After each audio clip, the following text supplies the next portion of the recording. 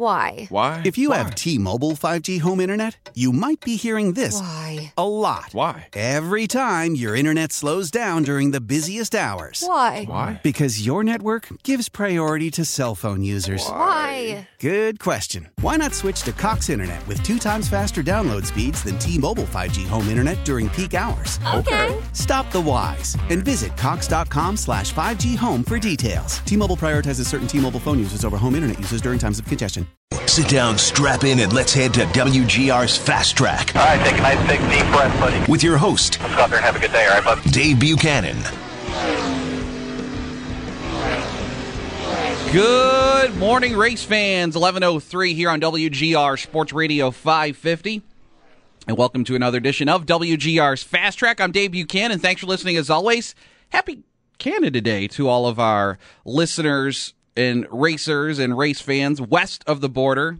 Yes, not that I had someone point this out to me once, but technically Canada is west of the border here in Western New York. Of course, you got to go west to get to the Peace Bridge or whichever bridge you are deciding to cross. So happy Canada Day, as I just unplugged my monitor here in the studio, so we'll get that fired back up.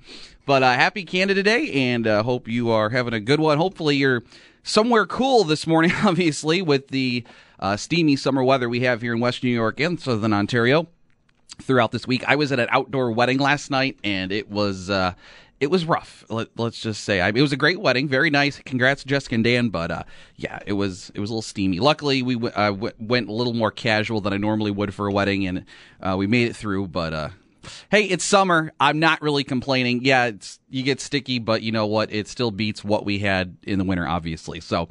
That'll be it for weather here this morning. Phone lines open here, 803-0551, 888-550-2550. If you are looking for hockey talk, stay tuned. That's coming up at 12 noon. Brayton and Joe, who are usually on before me on Sunday mornings, they're actually going to take over at 12 noon. When NHL free agency opens, they'll be on from 12 to at least 2 o'clock, depending on what the Sabres do today. They may be on longer. If they only go until 2 o'clock, then we will join the coverage of today's NASCAR race from Chicagoland Speedway in progress, courtesy of the Motor Racing Network. But if the Sabres do something crazy like trade Ryan O'Reilly or do something else, I'm sure Brayton and Joe will be on a lot longer than 2 o'clock. But stay tuned. Anything can happen, of course, on July 1st in the NHL. Nothing has really happened yet today concerning the Sabres outside of more confirmations on the reports that they're going to sign goaltender Carter Hutton. Nothing really else has happened. Ryan O'Reilly is still a Sabre as of this moment. If anything breaks within the hour, Sabres-related, we will mention, of course, or you can just stay tuned to WGR550.com or our Twitter or Facebook pages to keep up to date on the latest as well. But obviously, if something big happens while I'm on the air, we'll break in. If not, Brayton and Joe will have you covered this afternoon starting at 12 noon. Coming up on today's edition of Fast Track, though, lots going on. We had F1 in Austria this morning. That's in the books. We've got the Salem 6 Hours of the Glen currently ongoing. That got started at about 9:45 this morning at Watkins Glen International. Probably a good thing they got started nice and early today. And there are 4 hours and 40 minutes left to go in the Salem 6 Hours. Dane Cameron is currently your overall leader there at the Glen, with Steven Simpson and Ricky Taylor rounding out your top three currently overall there at the Glen. But it looks like just as hot and steamy there as it is here right now. But of course, the facility looks phenomenal.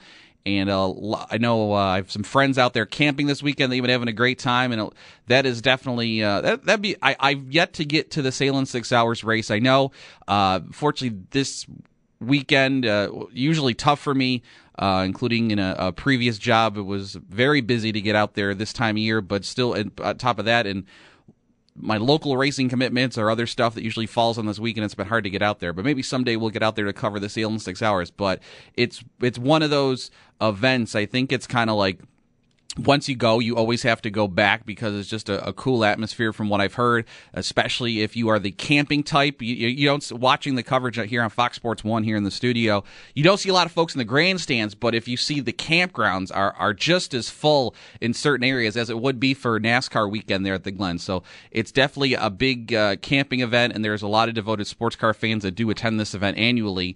And definitely one I'd like to check out, especially now with the no more IndyCar at the Glen.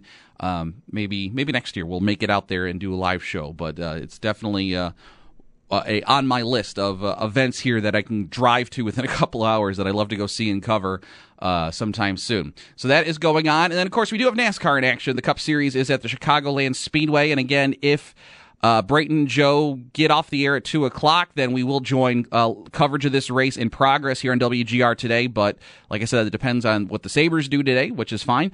So you'll probably be able to catch it here on WGR later this afternoon. Regardless, it will be going down. Green flag just after 2 o'clock this afternoon. And it is Paul Menard on the pole. Paul Menard's first pole position in 10 years. The last time he started on the pole was the Daytona July race 10 years ago in 2008, but he won the pole yesterday. Weird schedule. First of all, of course, Chicagoland moving back to July because it used to kick off the playoffs, but they restructured the schedule. Now the Chicago date is back in July, and it was a triple header weekend. We had the trucks Friday night. You had the with Brett Moffitt winning after John Hunter Nemechek blowing an engine on the last lap. You had the Xfinity race yesterday, Kyle Larson winning over Kevin Harvick, and then they did Cup qualifying after the Xfinity race, and you had a couple guys that were doing double duty. They had to just run, a however long the 300, 250-mile race yesterday. They did get out, and it's just as hot in Chicago this weekend as it is here. And then they had to, they had to get to cool down for a few minutes, and then they go jump back in the car and do qualifying for the Cup Series. Not that qualifying is as grueling, brutal as running a 300-mile race, but still, I'm sure you're pretty shot after running 300 miles when in-car temperatures are probably somewhere in the upper 110s, 1-teens, almost 120. Just to have to get back in that car, I'm sure was painful. I know a couple of guys were scrambling for IV that had to do the double duty between the Xfinity Series race yesterday and then have to go into Cup qualifying, but it was, it's been a weird schedule at Chicago. They tried to shorten the schedule for all the series to limit how long they had to be at the track. So they did Cup qualifying last night and then the Cup race today. So Paul Menard on the pole. Ryan Blaney, who was in Paul Menard's seat last year there with the Wood Brothers, he is on the outside of the front row. Chase Elliott, Kurt Busch in row 2. Clint Bowyer, Eric Almirola in row 3. Brad Keselowski, William Byron in row 4. Eric Jones, Daniel Suarez rounding out the top 10 starters. Lots of Fords there at the front of the field. You've got 6 Fords inside the top 10, but you do got a couple Chevys, a couple Toyotas. But I'm really thinking this shaping up to be a Ford kind of day. You've got Harvick and Logano there, too, right outside the top 10 in row 6. The most interesting thing in qualifying, though, because of the schedule, they didn't do pre-qualifying inspection. They did post-qualifying inspection, and you had one shot to get through the OSS system, the scanning system, to make sure the car is legal, and 4 cars failed it and had their times thrown out, including Martin Truex Jr., Denny Hamlin, Jimmy Johnson, and Chris Buescher was the 4th, but 3 big names there sent to the tail of the field. They still get to start the race, of course, but they had their times thrown out yesterday. We're going to talk more about NASCAR in a minute with Jordan Bianchi, motorsports journalist, formerly SB Nation. Jordan's going to join us here in a quarter after to talk more about that. Also, coming up on today's program at the bottom of the hour, of course, last week we ended this show talking about Jason Johnson, the World of Outlaw sprint car driver that was killed last weekend in a crash in Wisconsin. And Mike Mallett, who is the editor of DirtTrackDigest.com, he knows a lot more about sprint car racing than I do. He was there when Jason won his Knoxville Nationals a couple of years ago. We're going to talk to Mike about that and dirt car racing in general, as he has got his finger on the pulse of dirt car racing in New York State as the editor of Dirt Track Digest. Although he does plenty of pavement stuff, too. He also runs PaveTrackDigest.com, and he's been doing some pavement racing this week. He went up to Seekonk, New Hampshire Wednesday night for a modified race, and it was at Lancaster on Thursday night for the Race of Champions series race, the Old Boy Cup. But Mike is more in tune with the dirt racing world than I am, so we're going to talk to Mike about Jason Johnson and dirt racing in general coming up at the bottom of the hour. But phone lines are open here, too, 803-0550, 1-888-550-2550. You can also send us a tweet at FastTrack550 and Facebook, too, facebook.com/WGR Fast Track. And fortunately, I guess feeling a little salty here this morning. Maybe it's the heat, I don't know, but just lots of negative. Not that I want to be negative, but just a couple of things to talk about are worth mentioning. And I think a lot of people a few people got a little ticked off this week when Well, there's been some up and down news, I guess. Let's say this week. Some of the ratings have been coming in from Fox, from their share of the ratings from their first half of the season covering the Cup Series, and every race that they broadcast was down except the Michigan race, and that was up because it went from Fox Sports 1 last year to being on the main Fox network this year. So, the ratings have been dramatically down for Fox. So that had a lot of people kind of freaking out on Twitter this week. And, I've started to care less about TV ratings. Yeah, it's, they're interesting numbers to follow, and it's cool when Buffalo's in the top 10 of every hockey broadcast at NBC. But, ratings I don't think are as good as an indicator as they maybe used to be, with so many more digital options to watch sporting events and, cord cutting and everything with all that. But it's still, when the numbers are as drastic as NASCAR's are, because TV ratings are down across the board no matter what sport it is. But NASCAR's, in comparison to the decreases in other sports like the NFL, like the NHL, NBA, Major League Baseball, NASCAR's dwindling numbers are much more drastic and also have a longer pattern of dropping, whereas maybe the NFL's ratings have only dropped in the last 2-3 years. NASCAR's been on a decline now for, maybe 6 to 8 years, maybe even longer than that. I don't know. So it's obviously got a little, some people in the industry were concerned this week when those numbers from the first half of Fox's half of the NASCAR schedule came out, and just looking back and comparing and contrasting over last year how dramatic some of the drop-off has been. Obviously, it is a concern, and I'm sure some of it this year has to do with the departure of Dale Earnhardt Jr. Last year, a lot of races and not only with TV ratings, but ticket sales got a bump because it was Dale Jr.'s last year, so it was people's last opportunity to see Dale. Now he's gone, and on top of the already trending decline in ratings, you have that thrown on top of it, which makes it a lot worse this year. But the sport's going to have to work hard to try and bounce back. Luckily for NBC, they start today in Chicago, and they've got Dale Earnhardt Jr. on their broadcast. Of course, he's going to be a commentator this year, working with Steve Letarte and Rick Allen, and I'm looking forward to seeing how it all comes off. I watched a little bit of practice coverage yesterday. I wasn't able to watch the Xfinity Series race yesterday, so I didn't see how he did in race conditions, but it was enjoyable watching him do the Cup practice. I did catch a good chunk of that yesterday afternoon, and Dale's already a great personality and is a great talker behind the microphone with his podcasts and everything he's kind of done throughout his driving career. He's become much more adept at speaking in the media. He has obviously come out of his shell through what he does in social media, and as I said, the podcast and everything. So I'm really looking forward to catching some of the race today and to see how he does. And I think it's going to be a lot of fun to have him and Stevie Letarte, who they work together, of course, won a Daytona 500 together. Just to hear him work today. So it's definitely is Dale Jr. being on the broadcast going to bring NBC's ratings up? I don't know. It might help a little, but obviously he's not in the race. But it's obviously it's going to be an improved product. Not that Jeff Burton does a great job too working with NBC. So I already like their coverage when you compare it to Fox's, of course. But it's definitely a much better product than the Fox product, which I think is kind of just worn itself out after 18 years, and not much has changed outside of the addition of Jeff Gordon on the Fox side, who is fantastic.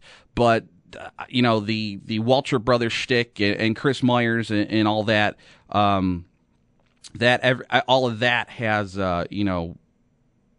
kind of worn itself out after 18 years when they started in 2001. It's been kind of all the same personalities on the Fox broadcast for all these years.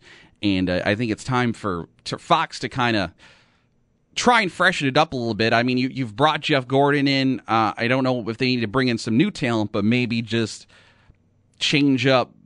Just get rid of the Waltrips. Let's do that. Let's just get rid of Mikey and Daryl and put Larry Mack back in the booth. Larry's good in small doses, and let's just get rid of the Waltrips because that would be a lot better.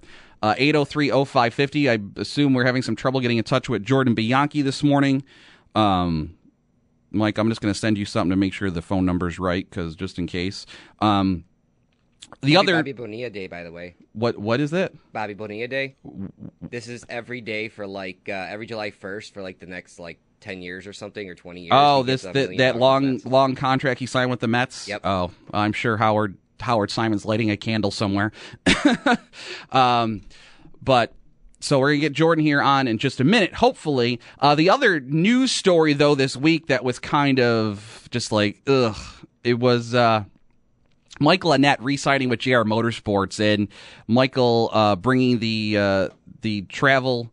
The Pilot J, the Pilot Flying J, there it is, Pilot Flying J truck stops sponsorship with him once again, because that's his family.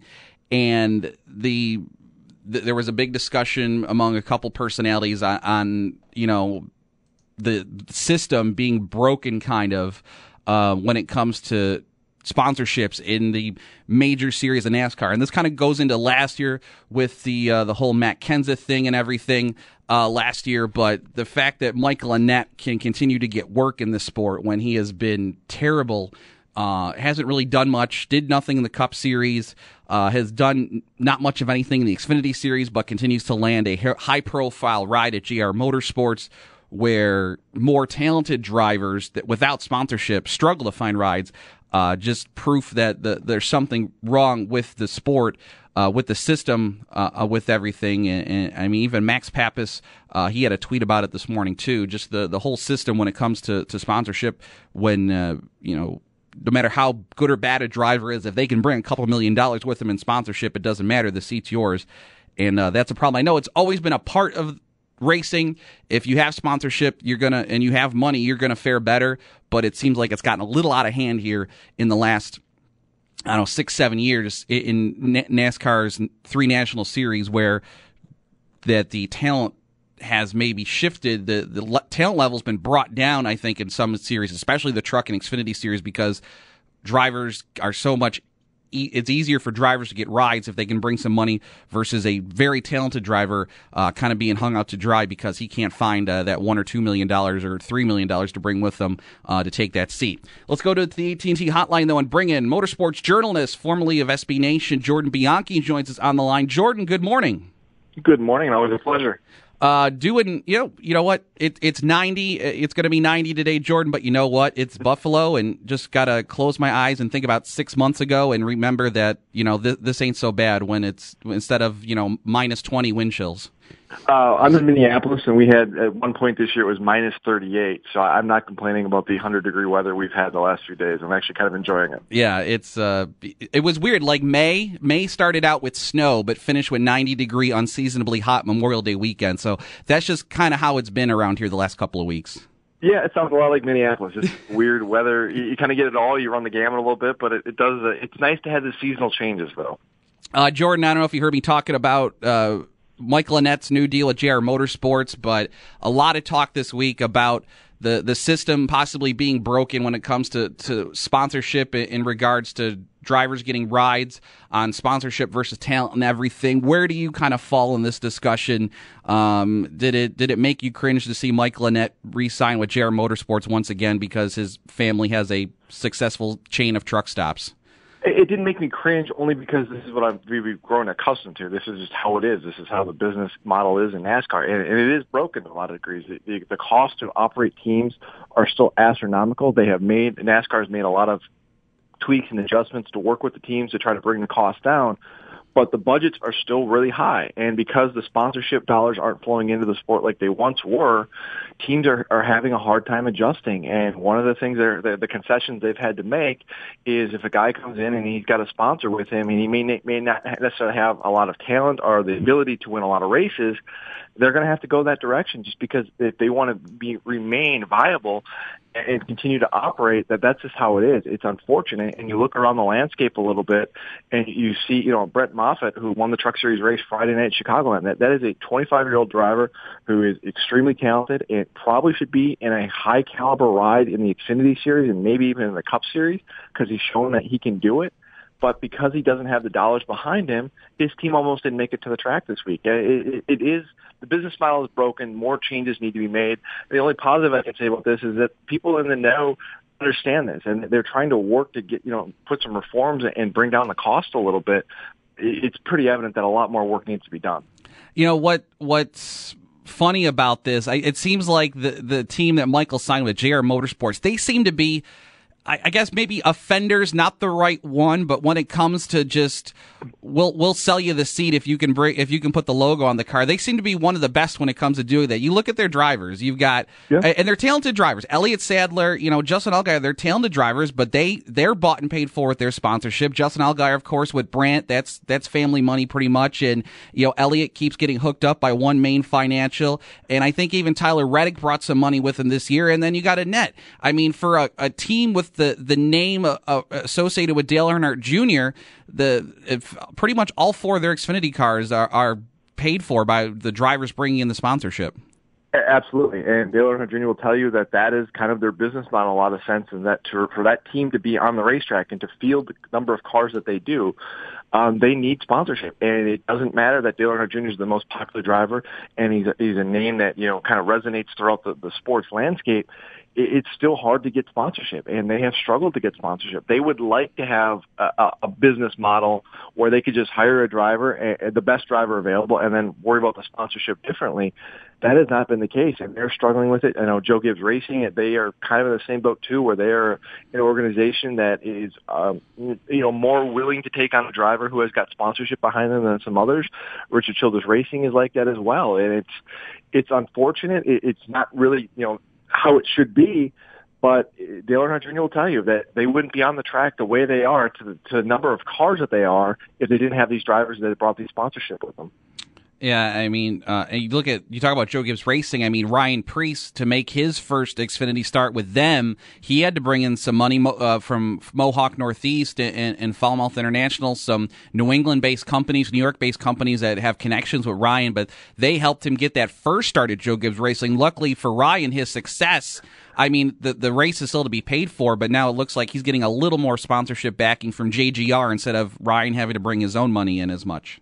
Yeah, and that's a good example of what a driver can do who brings sponsorship and really maximizes that opportunity and says, you know what, I'm going to take a shot here with a big team and I'm going to showcase my abilities.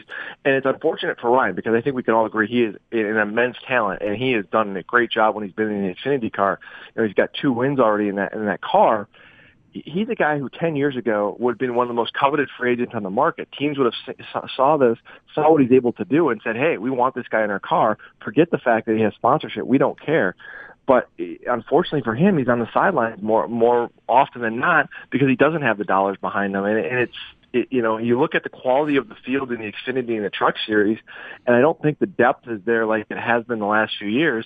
And part of that is because a lot of these good, young, talented drivers don't have the funding behind them, and they're on the sidelines. And it's not, if you're looking at NASCAR in the big picture and what it can do going forward, yeah, they have a lot of young talent in the Cup Series that is coming to the forefront, but it's starting to thin out in the lower ranks a little bit because the money isn't there, and that's not how it should be. Jordan, quickly, because unfortunately we got to you late because I think I wrote your phone number down wrong when I gave it to my producer, and I apologize for that. But quickly, let's turn to the race at Chicago today. And I don't know, just looking at the starting lineup, I think it's going to be one of those days where these Ford teams, especially these Stewart-Haas teams, they're going to kind of run roughshod over the field as there's a lot of blue ovals here at the front of the starting lineup.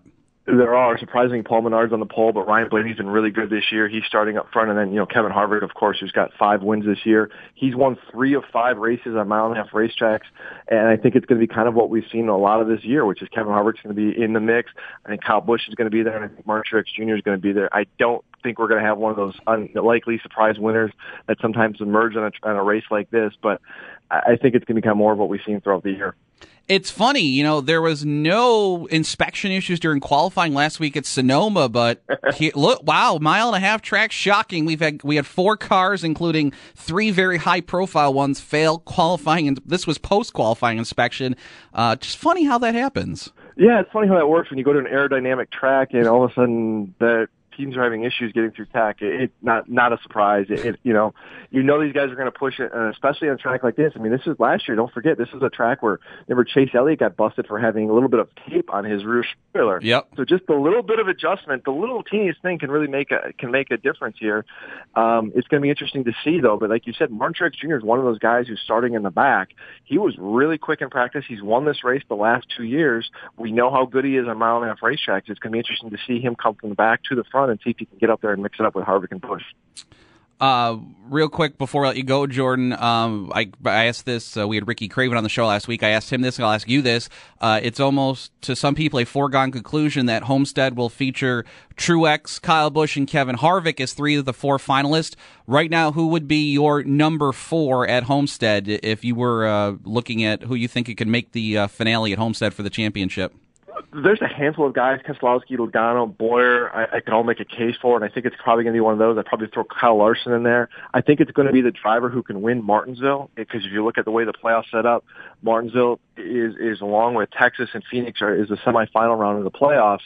And if you assume that the 3 drivers you mentioned, Truex, Busch, and Harvick, are going to continue to do well, I think Martinsville's that one track where it opens itself up to kind of an outside-the-box winner a little bit. And I think that's where it's going to come down to. And if I look at that, Keselowski and Logano are both really good there. So I like them right now, plus the fact they're in Fords. Said the Fords have been so strong this year. Jordan, I know you're kind of a free agent right now in the motorsports media world. Is there anywhere folks can hear from you? And are you doing any work on your own right now that fans can read? Unfortunately, no work right now. Just kind of trying to figure out, assess my next move, and hopefully have something to announce here shortly. Well, you are one of my favorite people to bring on. I was so bummed to see when you and SB Nation parted ways, but hopefully you land on your feet soon, and you've always got a welcome here if you ever want to come and talk to us. We appreciate the time this morning. Always a pleasure. I really appreciate it. Thank you. All right, Jordan Bianchi. And you can follow him on Twitter, too, at Jordan_Bianchi. He always still posts his thoughts there, and hopefully will find a new home in the motorsports media world, as hard as it is to find a seat in the game of musical chairs that is the motorsports media world these days. But we appreciate Jordan's time. When we get back, we're going to talk to Mike Mallett from Dirt Track Digest. We'll remember Jason Johnson and talk about dirt racing in general, modified sprint cars, all that good stuff when we get back here on Fast Track on WGR. Hi, this is AJ Allmendinger, driver of the number 47 Kroger Chevrolet. You're listening to WGR Sports Radio 550. Bummer for Dinger last week at Sonoma. Missed his shift and derailed his shot at Sonoma last week. A mechanical problem took him out. Jamie McMurray, too, another one that we had talked about as a potential favorite last week at Sonoma, and he had mechanical issues, too. 2 of those guys got wiped out, and, derailed my fantasy team, too. But, unfortunately, a tough race last Sunday at Sonoma for AJ Allmendinger. He rolls off 19th today at Chicagoland Speedway for the Overton's 400. Again, we will potentially have that race live in progress here at WGR, depending on how the NHL free agency period progresses here this afternoon at WGR. Brayton and Joe coming up at the top of the hour to talk more hockey. Formula One wrapping up earlier today in Austria, and a wild one. Max Verstappen getting the win for Red Bull. Kimi Räikkönen, Sebastian Vettel rounding out the podium for the 2 Ferraris, and Haas F1 had their best day in their second season of Formula One as they placed both cars in the top 5. Roman Grosjean was 4th. Kevin Magnussen was 5th. And so a great run for them, but a lot of big names dropping out of the race. Daniel Ricciardo, Valtteri Bottas, and Lewis Hamilton all dropped out of the race with mechanical issues. So that kind of helped the Haas cars a little bit, but they had a great run rounding out the top 5, and Vettel taking the points lead. I'm sorry, I just got distracted because there was just a flip over at Watkins Glen. A prototype car just flipped over coming out of the S's. Holy cow. Sorry about that. I don't know, or maybe that's a practice crash. I'm not sure if that's live right now, but they just showed it on TV here in the studio. I apologize for getting distracted. But again, Verstappen getting the win in Austria today for Formula One. And as I said, the Salem 6 hours going on right now, but let's go to the AT&T hotline and bring in the editor of DirtTrackDigest.com and PaveTrackDigest.com. Mike Mallett joins us on the line. Mike, good morning. What's going on, my friend? Yeah, morning. Just a beautiful, hot summer day here in Central New York. It's a Sunday, though, Mike, and Utica Rome's racing, and it's not raining. Yeah, well, it either rains or it's 100. I guess. So if I have to choose one of there, I'll take the high temperatures instead of the rain. Yeah, unfortunately, that's they've had some rough luck the last couple of seasons there at Utica Rome with the weather, but looks like you'll get the show in tonight. Unfortunately, we're bringing you on, Mike, here with some sad news. I briefly mentioned at the end of the show last week the passing of Jason Johnson in the World of Outlaw race in Wisconsin last weekend. But Mike, you know much more about sprint car racing than I do. And just tell us about Jason and the Ragin' Cajun and just where his part of the sport of sprint car racing, because he was a very popular driver and he scored a very popular win at the Knoxville Nationals a couple years ago. Yeah, Jason was a real competitor. When you look at the respect that he got from all the other drivers, he was great friends with most of the guys he competed with. And that's just because he was a great guy. He tried to race everybody the way they would race him, or the right way, if you could say that. I talked about it last weekend when it happened. I was at the Knoxville Nationals that he won, and it was probably one of the greatest Knoxville Nationals I've been able to go to. I've been there the last 12 years, and it was the best race by far. And it was a race between him and Donnie Schatz, and they got throwing some slide jobs, back and forth, and Jason a couple of times, took the nose off of Donnie, and afterwards, he said, Donnie was upset with him. He goes, I don't want Donnie upset with me. I respect him and I want him to, respect me. But, at the end of the day, today, it's the Knoxville Nationals. I can't use the words he said on the radio. He was just a hard-nosed competitor, great guy. And again, he was well respected. And, that's why his loss, you see so many people, mourning his loss and upset by his passing, because he just, simply he was a great guy, and and you don't expect it. All of us that follow motorsports and racing, we all know that that's part of the sport, but when it all comes down to it, you never expect it to be, a guy like Jason Johnson. He's one of the good guys. As you said, it's a dangerous sport. There's no way to make it 100% safe, Mike. With the passing of Dale Earnhardt in NASCAR, of course, that led to the Hans device becoming in vogue and becoming mandatory for a lot of drivers. The head and neck restraints. I know when Tony Stewart broke his leg in a sprint car, he talked about trying to make fixes to the cockpit to prevent injuries like this. The crash Jason was in, it was kind of one of those fluke, crazy sprint car crashes that just happened. Is there something in the industry? Is there a movement in the industry is there anything more they can do right now to add any more elements of safety to the sprint cars currently? There's been talk. I know last year at the beginning of the season, there was a crash at Volusia Speedway Park in Florida with David Gravel, and there's some issues with the frames. They were talking about the frames maybe getting too thin. Mm-hmm. It's going to take a lot to see any major changes like that, come to, specifically sprint car racing. I mean, I don't think, unlike NASCAR, NASCAR's done a lot with safer barriers, and as you mentioned, with the Dale Earnhardt crash and all that, and changing safety so much. Mm. I don't know how far you can go with a sprint car to make it completely safe. I mean, sure. Still a lot of different elements that aren't present per se in the NASCAR. You're racing open wheel cars. Mm-hmm. You're racing at 120 miles an hour, and you're inches off one another. The bad things happen, unfortunately. Yeah, that's part of racing. So is there some more safety stuff they can look at? I'm sure they'll look at some more stuff, and I don't know all the particulars of this particular crash and how it all, what the defining factor was. Was it a frame? Was it the seat? Was it something there? But I'm sure they'll be looking at it, and there's some folks that have some say in things, and if there's something that can be done, I'm sure they'll make those decisions. Yeah, there's a lot more. It seems like there's a lot more unknown variables in sprint car racing versus say a NASCAR stock car with the open wheels alone, plus the different facilities. Whereas NASCAR can kind of mandate safer barriers and all that and make all their facilities almost identical when it comes to safety features. It's a little bit harder with short track. You can't force short track operators around the country to all put what X, Y, and Z in for safety features because just some track operators wouldn't be able to afford it. So obviously there's not that I'm saying there needs to be a quick fix. There's no way to try and maybe put something across the board, and it'll continue to be an evolution. Mike Mallett from Dirt Track Digest joining us here on Fast Track. Mike, let's look ahead here. July 4th coming up, and that's always a big time for short track racing. and the Super Dirt Car Series, and also the Empire Super Sprints that you work with. Some very busy schedules coming up. I know the Super Dirt Car Series has 4 races in 10 days starting today at Cornwall, and you've got Speed Week coming up for the Empire Super Sprints. I'm sure you'll be a very busy man over the next couple of weeks.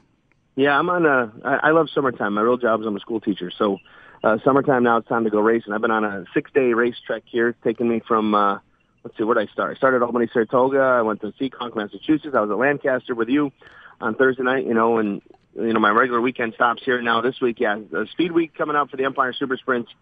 Great week. You've got 5 nights in a row. If you're a sprint car fan in Central New York, you can go to Can-Am on Wednesday night. We kick it off there. Then Thursday night, we're at Land of Legends Raceway, Canandaigua with the Super Dirt Car Series. So you get sprint cars and the Super Dirt Car Series. Friday, Saturday, we're at Brewerton Speedway, and Saturday, Fulton Speedway. Then Sunday, we cap it off at my home track, the Utica Rome Speedway, with the Super Dirt Car Series and the Lucas Oil Empire Super Sprint. So it's a great 5 nights. It's fun, 5 different tracks. Big car counts for the sprint cars. We have guys coming from all over, from Quebec, from New Hampshire, Ontario, Pennsylvania. Of course, New York contingent. So it's always interesting to see who pops in, and I believe we have one guy even coming over to race from England. So it should be a great 5 nights of racing here for the Empire Super Sprints. And looking at the weather, it's supposed to be 90 and hot every day. So I like it. And we should be good. Hydrate accordingly, my friend. Looking at the Super Dirt Car points, they're only 3 races into their season, so this stretch here over the next 10 days is really going to shake up the point standings. But really, when you look at them, like who's going to be able to hang with Matt Shepard and Stuart Friesen when you look at it this year? Well, Stuart Friesen, he's in the mix there. But what happens, unfortunately, with Stu is, he's got commitments to the NASCAR, the Truck Series. Right. That will usually takes him out of the opportunity, out of the hunt for a chase for that championship. But right now, the guys that are running well are Max McLaughlin and Jimmy Phelps. Matt Shepard, if you don't know, had a situation occur on Tuesday night at the Big Show at Albany Saratoga Speedway where him and a lap car tangled, and Shepard actually was in the lead, ended up finishing 12th. So that really put a hurting on his points. And Max McLaughlin, 2nd place effort. Jimmy Phelps, 3rd place effort. And if I'm correct, Jimmy Phelps has been 3rd in all 3 events so far this season. So he has been very consistent. And finally, last night, they had a 50-lap event on the Land of Legends Raceway, and Jimmy Phelps finally put that 98H in victory lane. So that might be the catalyst they really get things going even more, because Jimmy Phelps has been on his game. So he's a guy I'd probably want to keep my eye on, other than, say, the traditional Matt Shepard, Stuart Friesen. What about some of the KG veterans? It seems like the Danny Johnsons and the Brett Hearns of the world may be starting to slow down in the twilight of their career. How much of these young guys that have come up? It's how much of a threat now are the Jet and the Doctor when they roll into your favorite dirt track? They still have a chance when they show up, but it's obviously the younger generation's kind of caught up to them right now. Well, I think what's going on is, the tracks that we've started at, other than Albany Saratoga, where, Brett struggled a little bit, but the tracks we're running on right now are the Central New York contingent tracks. And those tracks like Weedsport, Brewerton, those are weekly tracks. And Matt Shepard, Stuart Friesen, those guys, Billy Decker, he had a strong run at Brewerton. Those tracks are really in the wheelhouse for some of, for a guy like Shepard or Jimmy Phelps and Max McLaughlin. They run those tracks weekly. Yeah. When we start getting out some other places, when we go to Middletown and Orange County on July the 17th, like the 17th, 19th, I think it's the 17th, but don't quote me on that. When the series visits there, that's Brett Hearns' stomping ground. When the series goes to Lebanon Valley, that's Brett Hearns' stomping ground. So I think they're still going to be in the mix. Just right now you haven't seen maybe the results that you would expect from them just because of the tracks that we've been at. They're at that little bit of a disadvantage. When the series goes to Quebec, it's kind of an equal playing field for everybody, and you'll see those guys do well. It's just right now, the way the series is kicked off, Weedsport, Brewerton, Albany, Saratoga, that's more in the Matt Shepard realm of things, the Max McLaughlin and the Jimmy Phelps world of things. So it'll change. I don't ever count out Brett Hearn or Danny Johnson. Sure. They are legends, and they have to get things done. And things can happen. Like Danny Johnson, I didn't get a chance to chat with him after Albany Saratoga, but he was the first car out. I don't know what mechanical issue or what dropped him out of the race, but don't count those guys out. They're not done. Right. Eastern States every year, and Brett Hearn dominates that whole weekend. So yeah, It's just a matter of where they're racing and the situations. And I think when you see things start to heat up here in the summertime, you'll see those guys back up front. Yes, I was certainly not saying they were has-beens or anything, but just obviously it's this young blood. Not that Matt and Stu aren't all that young now, I guess. They're my age, around 35, but just the Max McLaughlins, the Jimmy Phelps, some of these guys obviously having some good runs here to start the year. But yeah, Brett Hearn and Danny Johnson, not has-beens. That's not where I was going with that point, Mike. Last thing before I let you go, though, whenever I want to know what's going on in the dirt modified racing world and the sprint car world, I go to DirtTrackDigest.com, and you're doing a lot of cool stuff this year with live streaming. Just tell the folks about what they can watch live on Dirt Track Digest TV. Yeah, we're very fortunate. The last couple of years we've been trying to expand. Dirt Track Digest. We bought the site say 5 years ago now, myself and two partners, and we looked at what do we need to do to get bigger and better, and we've expanded our coverage on the front page with, we cover every modified. If you're a dirt modified enthusiast, we're your site, but we also have sprint car coverage, late model coverage. And then we did that. We got as far as we want, not as far as we want to go with that. There's more we'd like to do there, but we said, all right, what's the next step and what we need? And, we decided to go with a television deal, live pay-per-views. So, right now, we're weekly from the Utica Rome Speedway. We have live pay-per-views. We do Canandaigua or Orlando Legends Raceway every Saturday night as well. And then we have events from all over the place. We've done a few Lucas Oil Empire Super Sprint events this season, and we're hoping to have some other big events as the summer goes. Like our next event is tonight at Utica Rome. You can log on if you're living out in Buffalo and you want to watch some racing. We go live at 7:00 tonight with the King of Dirt 358 Modified Series and Sportsman Series from Utica Rome, as well as the Gene Kateri Memorial. For the Pro Stocks, $1,000 to win event tonight. And we also have the Rookie Sportsman on the card there. Then on Wednesday night, we'll be live from Can-Am for night number 1 of the Lucas Oil Empire Super Sprint Speed Week. And it's the PAP Shootout. So you can get some small block modifieds, $2,500 to win there, then the Empire Super Sprint Speed Week. And then just check out DirtTrackDigest.tv, and you'll see the schedule of events that we've got planned there. So a lot of great things coming with the television, and we're excited about it. And it's been fun so far. There's been some challenges, because, this is only our second year doing it. We keep learning and keep getting things better and better. And then there's Pave Track Digest, too, which does a great job cover local pavement modified racing, especially the Race of Champions Modified Series. All good stuff. Mike, thank you so much. Like I said, a busy time of year for you, but thank you for the time this morning. Best of luck the rest of your season with Dirt Track Digest, and I'm sure our paths will cross somewhere down the road. No problem, and thanks for having me. I appreciate it. You have a great day. You too. Mike Mallett, editor of DirtTrackDigest.com, a great source of information about dirt modified racing, sprint car racing, and appreciate his insight on Jason Johnson. If I knew someone could do the topic justice, it would be Mike, because, as I said, he knows a lot more about sprint car racing than I do. All right, when we get back, we're going to stick to local racing. We'll hit the local racing roundup here and make way for Joe and Brayton as we wrap up this edition of Fast Track on WGR. Let's find out who visited Victory Lane this weekend. It's time for the local racing roundup on WGR's Fast Track. All right, let's go back to Thursday night. And, man, if you weren't at Lancaster Thursday, you missed a good one. Race of Champions Modified Series Old Boy Cup 60. And Chuck Hosfeld beat Mike Leedy by 19 thousandths of a second, a mere few feet as they came down the front straightaway. What a race it was, and great finish. And the hot shoe, as we had him on the show here last Sunday, picking up the win over Mike Leedy and Darrell Lewis Jr. Andy Cryan getting the win in the Street Stocks. Joe Mancuso on the Race of Champions Super Stocks. And Jason Anashevitz getting the win in the Four Cylinders. Friday night action from the Ransomville Speedway. They had double modified features. Matt Farnham won the first one after Jesse Kotras was too light across the scales. So Farnham got his first ever 358 modified win over Gary Lindbergh and Eric Rudolph. Eric came back, won the second feature over Pete Bicknell in a backup car and Ricky Rickner. Gary Lindbergh fourth, Jeff McGinnis fifth. Crazy night at Ransomville. All the top guys, except for maybe Rudolph, having issues. Pete Bicknell, Ryan Susi had to go to backup cars for the second feature. Just a wild, long, crazy night. Kevin Wills got the sportsman win. Corey Sawyer getting the street stock win. Ryan Plant, Matt Hornquist splitting the double features for the Four Bangers, and David Fingerlow getting another win in the novice sportsman. Saturday night action, Genesee Speedway, and it was Jason Jenko getting the win in the crate late models. Dave Cadillac Conan getting the win in the sportsman over Austin Susi and Kyle Inman. Dave Dubois, another 360 late model win. Doug Jones in the street stocks. Cole Susi in the mini stocks. Bailey Logsdon in the Bandits there at Genesee on Saturday. Saturday night action from Wyoming County International Speedway. Kenny Hayna getting the win in the Four Cylinders. Eric Hastreeder in the street stocks, and Alan Bookmiller getting the win in the sportsman there Saturday night at the Wyoming County International Speedway.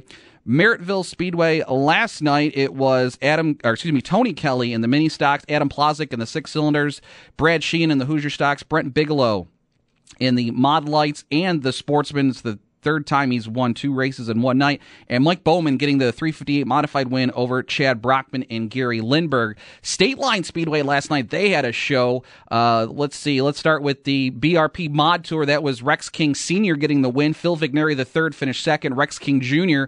finishing third. Then Tyler Willard and Greg Martin rounding out the top 5. Then they had the Race of Champions Sportsman on hand, and that one went to... I just had it in front of me there. Chad Chevalier over Cody McPherson and James Henry. They also had 358 modifieds. Phil Vigneri getting his first modified win over Kyle Fink and Greg Martin.